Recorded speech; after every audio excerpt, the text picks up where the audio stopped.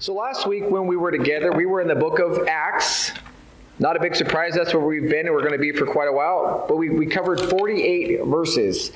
And we watched as Peter learned a very valuable lesson, a lesson that we are reminded of. And that's what you see on the screen right there, is that Jesus is for everyone. Do you guys remember that through the week? Did I say it enough times? Jesus is for everyone. But Peter, he makes his bold stand. Jesus is for everyone. He goes into the house of Cornelius, and he shares a message with Cornelius, and he's doing all the right things.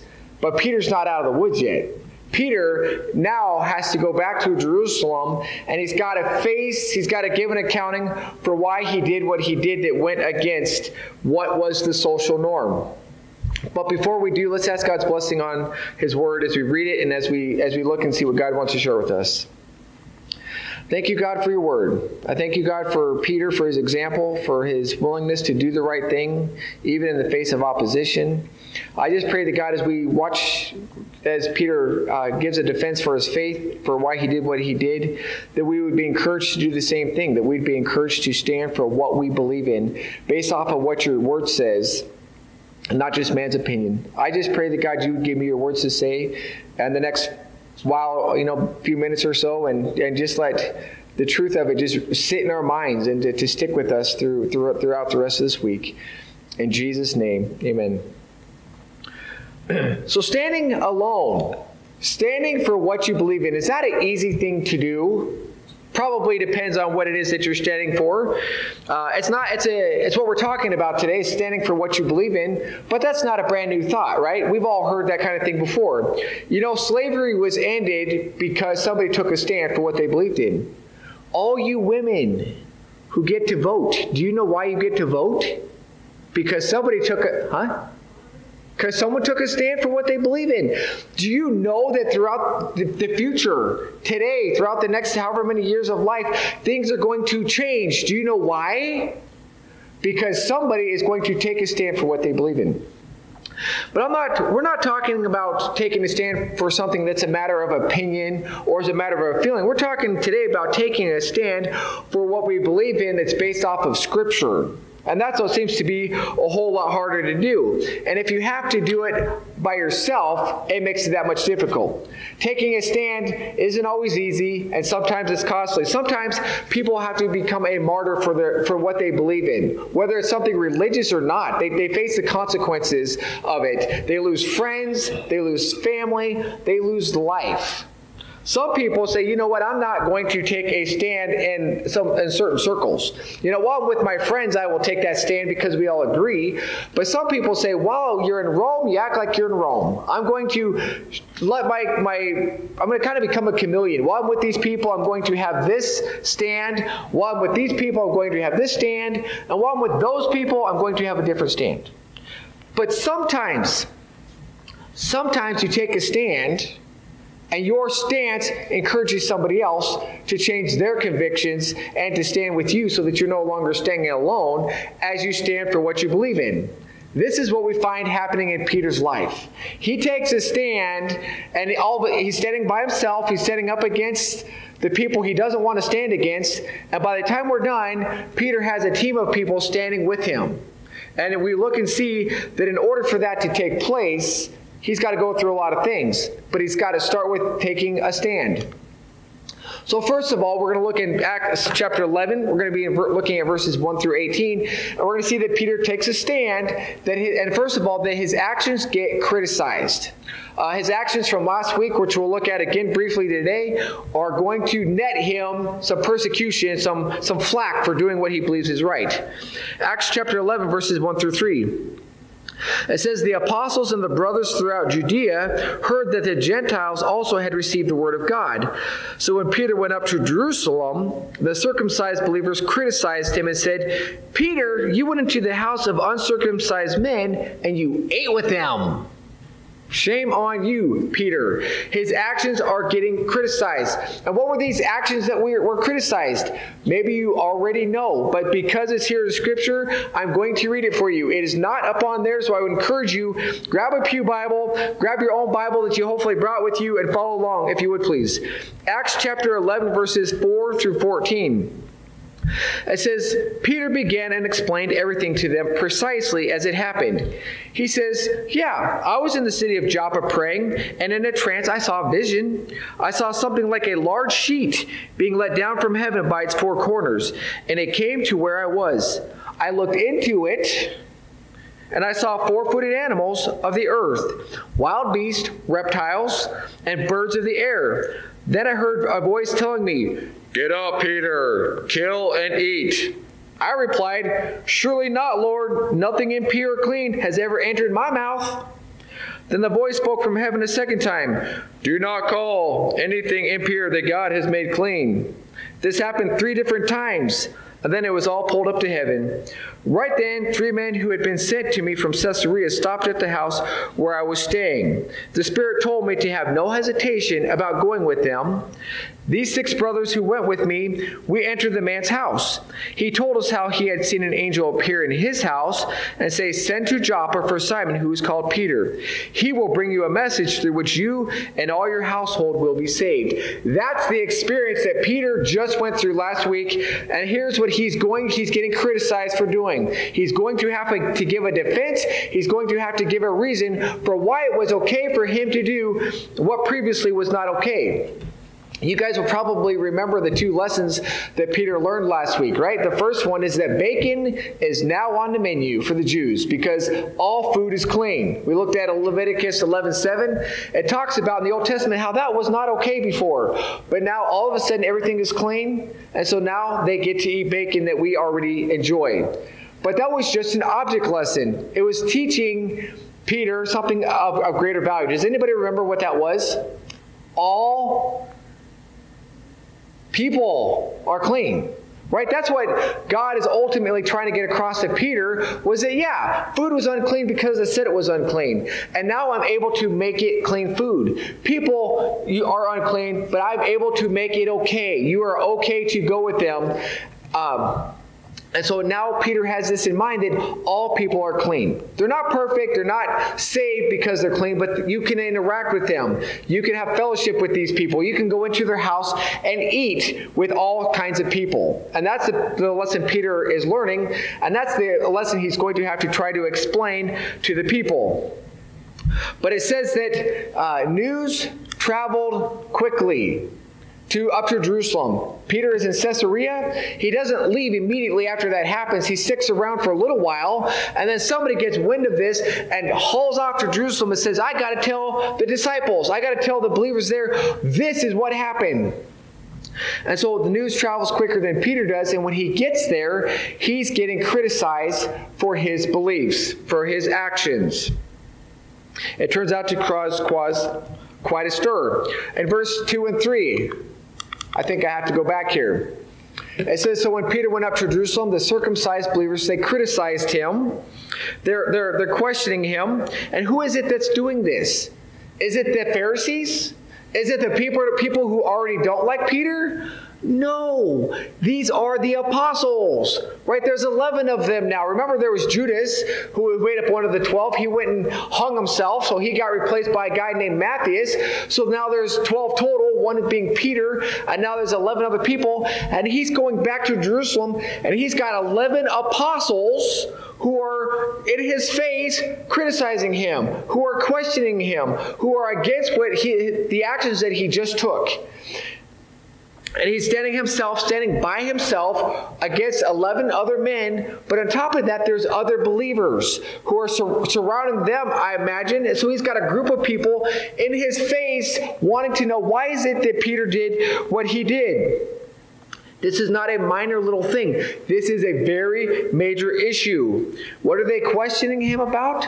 About going into the house of a Gentile and eating with him.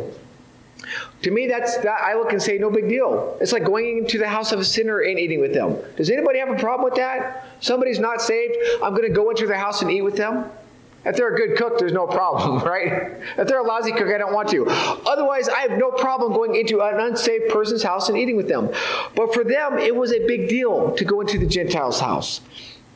Last week I told you how Moses had commanded the people, don't have business deals with the outside people, only with the Israelites, and don't marry those who are outside the Jewish faith.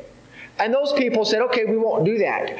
But we're going to take it one step farther, and we're not going to have anything to do with the Gentiles. We looked at last week how God gave the message of salvation to the Jews, and they were supposed to keep it to themselves. They were supposed to say, who cares about the rest of the world? And so that's what they did. No, just kidding. They were supposed to take that message of salvation to the Gentiles. They were just the mouthpiece that God was using to get that message out to everybody else. But they were feeling like this is just for us. That's why they had to go through this lesson. Very uncomfortable. Peter standing there, having a bunch of people growling at him, questioning him, criticizing him, picking on him for the actions that he just took. And Peter is getting criticized. Now, have you ever had your beliefs questioned or your actions criticized? Anybody who says, did you do that? And they get grumpy at you and angry at you. And we're not talking about just random things like, why did you paint the walls that color? Or why did you pick that political issue? But we're talking about things that are based off of something more like this, traditions. Why are you going against the norm? Why are you going against what has always happened? Recently I was talking to somebody, and I know everybody's heard this story before, but it fits perfectly. And I don't even know who I was talking to or who it relates to. It'll probably jar a memory in your mind. But some gal was at church, whatever church it was, and missionaries showed up. And they were sharing about how they did communion in their church. Instead of using juice, they used Coca-Cola. And this lady was appalled at the fact that they were using Coca-Cola instead of grape juice for communion. And the missionary's like, well, we don't have access to grapefruit juice. It spoils too quickly. Coca-Cola is readily available. And so that's why we use what we use. But this gal really was having a difficult time because it wasn't the tradition or way that they were brought up doing this. I don't think God was up in heaven appalled or mad that they were using Coca-Cola. He says, you know what, Pepsi would have been better, but he was not mad that they were using Coca-Cola because this is what they had. It wasn't the juice, it was what it was represented that really mattered. But throughout history, throughout churches across the world, there's been things that churches have had to overcome that was going against the tradition. Caleb, what are you looking at? Going against tradition. Okay? One of them was churches that are hymn-only churches. Now, these three examples, I'm not saying are in this church, okay? Because if it was in this church, I don't know. I've been here for 5 years on Thursday. Okay, we'll be 5 years here. And so since I've been here, there's been praise songs. So if any of these are rubbing somebody raw or ringing a bell, I don't really know. But there are churches that are only hymn-only churches. And there's lots of good hymns out there, right? We sing 2 hymns every week. There's lots of good theology. There's lots of good tunes. But some churches say you can only have hymns. Okay? Some churches say it has to be a King James only version because that's the only version that's inspired. Now, I preach from the NIV. The Free Church uses the ESV. When I study, I use the King James Version because the Strong's Concordance works the best to figure out what words mean. But we don't have to only use the King James Version. That's not written in Scripture that it's only the King James Version. Another one that some churches have is a dress code. Only dresses, only slacks. I wore today, I'm not a cowboy, but I wore cowboy boots. Do you know why? Well, I like to wear cowboy boots, but I wore them because we don't have a dress code. Right? We try to come looking nice, but we don't have to come wearing dress shoes and dress pants and a suit jacket and a tie, thankfully. But some churches are like, women, you better wear dresses. Men, you better wear a 3-piece suit and wear a hat. Whatever. But there are churches out there that say this is the only way to go. This is the only way to be. And I think those churches, they mean well. They want to say the church is a holy and a special place, and so they make those standards, but that is not what the Bible says. It doesn't say you have to wear a dress. It doesn't say you have to only do King James. It doesn't say you can only sing hymns. All three are fine, but they're man-made ideas. They're just man-made laws. That's what this was for Peter. The Jews made this law that you were not supposed to go into the house of Gentiles and eat with them. Because they meant well, but it doesn't make it correct. So Peter, he's changing his tune. He's changing directions. But it's not based off of a whim or an opinion. He didn't say, boy, I really like Cornelius, so I'm going to go against my beliefs. His beliefs were based off of Scripture. He didn't have Scripture there, but it's based off of something that God taught him. And God showed him, and so it affected his actions. And that's what our beliefs should do. We shouldn't be running around basing our lifestyles and our actions off our own belief systems.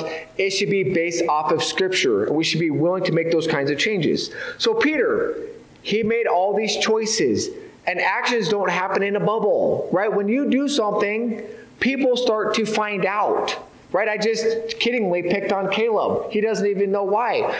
There really was nothing to it, except for that his action was obviously just found out, even though he wasn't doing really anything. It's the same with Peter. His actions did not just happen by himself. A lot of people noticed it. And so now he has to give a defense. He has to give an explanation for why he was doing what he was doing.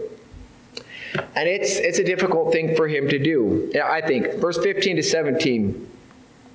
It says, as I began to speak, the Holy Spirit came upon them. And this is what he learned, and this is what happened, and this is what defense he's given. He says, the Holy Spirit came upon them as he had come upon us at the beginning. He says, then I remembered what the Lord had said. John baptized with water, but you will be baptized with the Holy Spirit. So if God gave them the same gift as he gave us, who believed in the Lord Jesus Christ, who was I to think that I could oppose God?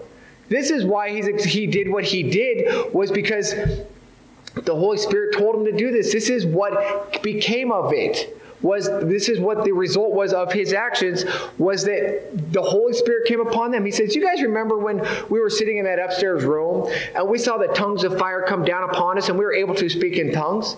Okay, he says, forget that tongue part, but you remember we were able to do that? He says, this is what they were able to do. They were able to speak in tongues just like we were. And Peter shared this with them. Now just think for a moment, if you're in Peter's shoes, you are standing for what you believe is right, and all of a sudden, all these people come surrounding you and they're criticizing you. How do you want to respond? Peter, he gets a lot of guff for sticking his foot in his mouth, right? He gets a lot of guff because he denied Jesus 3 times. But this is one time where I want to say, good job, Peter, because Peter shared something with these guys. If I have 11 people coming at me and they're all jumping down my throat and they're mad at me, I want to not share. I want to clam up. I want to lead the situation. But Peter was willing to engage in the conversation, even though it was hard for him to do. He says, I'm going to share. I'm going to explain it to you. What did people share? What did Peter share? He shared the truth. He says, good, bad, or ugly, this is the facts. This is what you've heard. This is what the gossip that got to Jerusalem before I did. This is what you've heard. Yes, indeed. Whatever you accepted or not, this is what really happened. He didn't sugarcoat it. He didn't change it. He didn't try to manipulate it so that they would accept what he did. He says, this is what really happened. He gave them the truth. But then I say, he takes it a step farther. I think Peter shared the truth in love. All these people were growling at Peter. Everybody was mad at Peter because of what he did. They didn't understand it. But I think they were all coming at him growling. They're criticizing him. But you don't see here that Peter growled back at them. You don't see that he told them off. He just said in verse 4, Peter began and explained everything to them precisely as it happened. He just says, okay, guys, I'm going to take a deep breath and I'm going to explain it to you. And he just in love explains to them everything that has just taken place. He doesn't get defensive. He doesn't stick his finger in their face and says, now listen to me because this is what God did. He just says it. He just explains it to them, says, these are the facts. How could I argue with God, with what God was doing? When it comes to explaining your beliefs of any kind, he said, the Bible says, always be prepared to give a reason for the hope that you have. There's a right way and a wrong way to do that. Right? I can tell you defensively, this is what I want, or this is what I think, but that's not how Peter did it. And I know it's really easy to keep my mouth shut in a circle where people don't agree with me. You're right. I think you know that. It's probably easy to avoid topics. It's easy to change the story some to make people feel more comfortable. And like we're kind of meshing views and keeping it kind of gray so that I don't really have to fight against your beliefs. It's tempting. You know, on Tuesday, I found myself in that very exact situation. I told you guys several weeks ago with the message title support group that I got together with some pastors for breakfast on a Tuesday. And I did that this last Tuesday. It was Pastor Eric, Pastor James, Mike Davis, and myself. We went to the Red River and we had breakfast. And we're just talking about life. Mike Davis is trying to get something set up this summer. For churches, kind of a revival thing he's trying to work on getting. So that's kind of like the main reason for getting together. Anyway, the conversation comes up about end times. And guess what? There are 4 of us. Guess how many different views there are of the end times? Good guess. There's 3. There's 3 different views on the end times. 2 of us were right. Me and somebody else were right. But that's an uncomfortable conversation to get into with 2 other pastors who have their own beliefs, their own reasoning for why that's right. But here we are sitting in this, eating breakfast for what feels like forever, discussing this topic. And it's real easy to avoid this topic, let somebody else take the guff instead of getting into that battle and explaining it. So I know it's easy to avoid those conversations. I know it's easy to like be, like kind of get kind of gray and trying to just gloss that over instead of getting to those conversations. Peter doesn't have that option. His only option is to speak the truth, and he does it in love. So when you have opportunities to share what you believe or why you did what you did, I would encourage you to just share. Be willing to talk. It's easy to get defensive. It's easy to avoid people. It's easy to just leave the situation. But start out just opening your mouth and talking. And when you do, share the truth. You know, don't make it truth that this is what I think or this is what I've heard on the radio. This is what David Jeremiah thinks. Say this is what Scripture says. Make your beliefs based off of Scripture and not what you hear in church, not what you hear in Sunday school, not what you hear on the radio. See it for yourself. Be willing to share the truth. Yes, that takes work. That takes energy, but be willing to share the truth. But do it in love. People are going to come growling at you because they don't like the stance. They don't like what you just did. That doesn't give you permission to turn around and bite right back, which is the natural response. That's exactly what I want to do. If you come bite me, I want to bite you back twice as hard so that you don't do it again. But Peter did not do that. He shared the truth in love. Peter's actions were criticized. Peter had to explain his actions. He had to explain his beliefs. And then the beautiful part about this is once Peter did, all of a sudden, instead of being one guy standing by himself, he's got 11 other guys, other apostles standing with him, and he's surrounded by a lot more other believers, all because Peter was willing to stand up for what he believed in because this is what God taught him. This is what God showed him. And hopefully that's the same thing that will happen with you in your situation, with your beliefs. Peter's convictions are accepted. Verse 18 says, when they had heard this, they had no further objections, and they praised God, saying, so then God has granted even the Gentiles repentance unto life. The 2 things that came out of this were all these people that were in Peter's face, angry at him, are praising God, which is ultimately what we want to do, is to praise God for what he's done, for what he's teaching us, right? And so people are praising God once they're believing what God is saying from what his word or what he's teaching people. They're praising God. But the second thing is they're recognizing that God has given Gentiles salvation also. I imagine that the next time those 11 apostles or that big group of believers came across a Gentile and they had the opportunity to share faith with that person or eat with that person or interact with that person, they didn't immediately go like this, I'm not doing this. They thought twice and said, oh, wait a second, Peter did this, I can do this too. And I assume they engaged in a conversation with those people. Gentiles started hearing the gospel as well. Thankfully, because I am not a Jew, I'm a Gentile, right? I fit into that same category who needs Jesus, just like they needed Jesus, just like the Jews need Jesus. But because Peter was willing to open his mouth and share, ultimately the gospel could start spreading a whole lot quicker because the Jews were talking to the Gentiles as well. But what was the key to all that? It was communication. It was opening up my mouth to talk. Peter had to have a conversation. He had to explain it to people, and he had to leave it in God's hands for how it was going to turn out.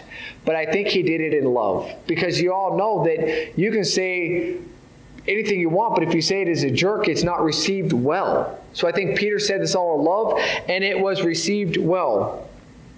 Peter's convictions were accepted. And I think our convictions can be accepted as well based off of Scripture if we're willing to do the same thing.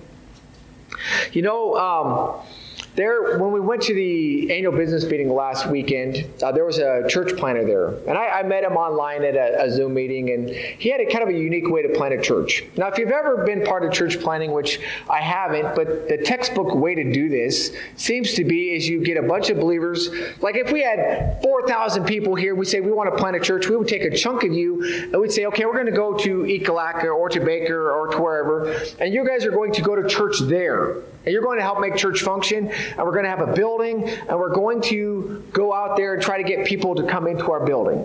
Right? That's kind of the textbook way to do this. Well, this church planner had a different way of doing this. He said he's trying to start a church plant during COVID. Well, you can't go into any buildings with anybody, and so he couldn't do that. So he found out a different way to start doing this. He went down to the park. And this is like in Bismarck or something, but he went to the park and he started barbecuing. And he says, they're barbecuing burgers instead of hot dogs. He said, we bought potato chips that had salt on them. We had good drinks because we want people to want to be a part of this. And so this is how he started his church plant, was just by barbecuing and inviting people. Free burgers, free chips, free drinks, and he's starting to grow his church that way. He's not immediately shoving Jesus in people's face. He's saying, here, have some food, and they started having conversations. But it started with the guy doing something different, something outside the box, something out of the norm. Because we all know the church is a building, right? We have this building here. We got new windows. We're all sitting here.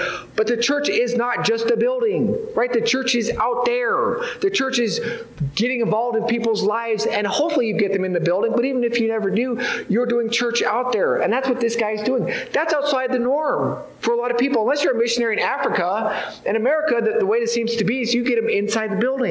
But the church goes outside the building. And I'm going to bless Darren with that. Darren's the guy who's always pointing that out. The church is not just a building, which is absolutely true. The church is out there, and that's what this guy is doing. He's taking the church out there. But this was one man's conviction. And it started out with just himself. But now he has people who have come alongside of him and said, okay, I see what you're doing. I want to be a part of that. And they're growing the church that way. It's just a simple way of saying, I'm thinking outside the box. I'm doing what's outside the norm of what people really think, and say, I want to be a part of that too. He had his convictions. He had the leading from the Lord of what can I still do, and he did it. And then he got people who joined with him, just like Peter. He says, I'm going into this alone. Once everybody else heard about this, they say, I want to be a part of it too. One thing that I want to try, I don't quite have my wife on board about this yet, is going cold, going to somebody's house that I don't know and saying, hey, why don't you come over for dinner? Does that sound like a scary thing to do? You don't know people. I'm wired funny because I think that would be a blast. But she doesn't, but there's just things that you can do. And if you can get people on your side, you do it yourself, you get people on your side, and it can grow. That's what I'm saying. That's what Peter did. He went through this all by himself. He explained it to other people, and they said, okay, I can do that as well. Taking a stand is tough to do. Taking a stand for what you believe in can be costly. It could cost you your job. It could cost you your family. It could cost you your life. You might be tempted to say, I'm not doing that. You might be tempted to change your opinion with wherever you're at, but you never know. You might be blessed like Peter and have people come to your side and said, I'm going to stand with you. But you just might have to be that person who's willing to stand alone first.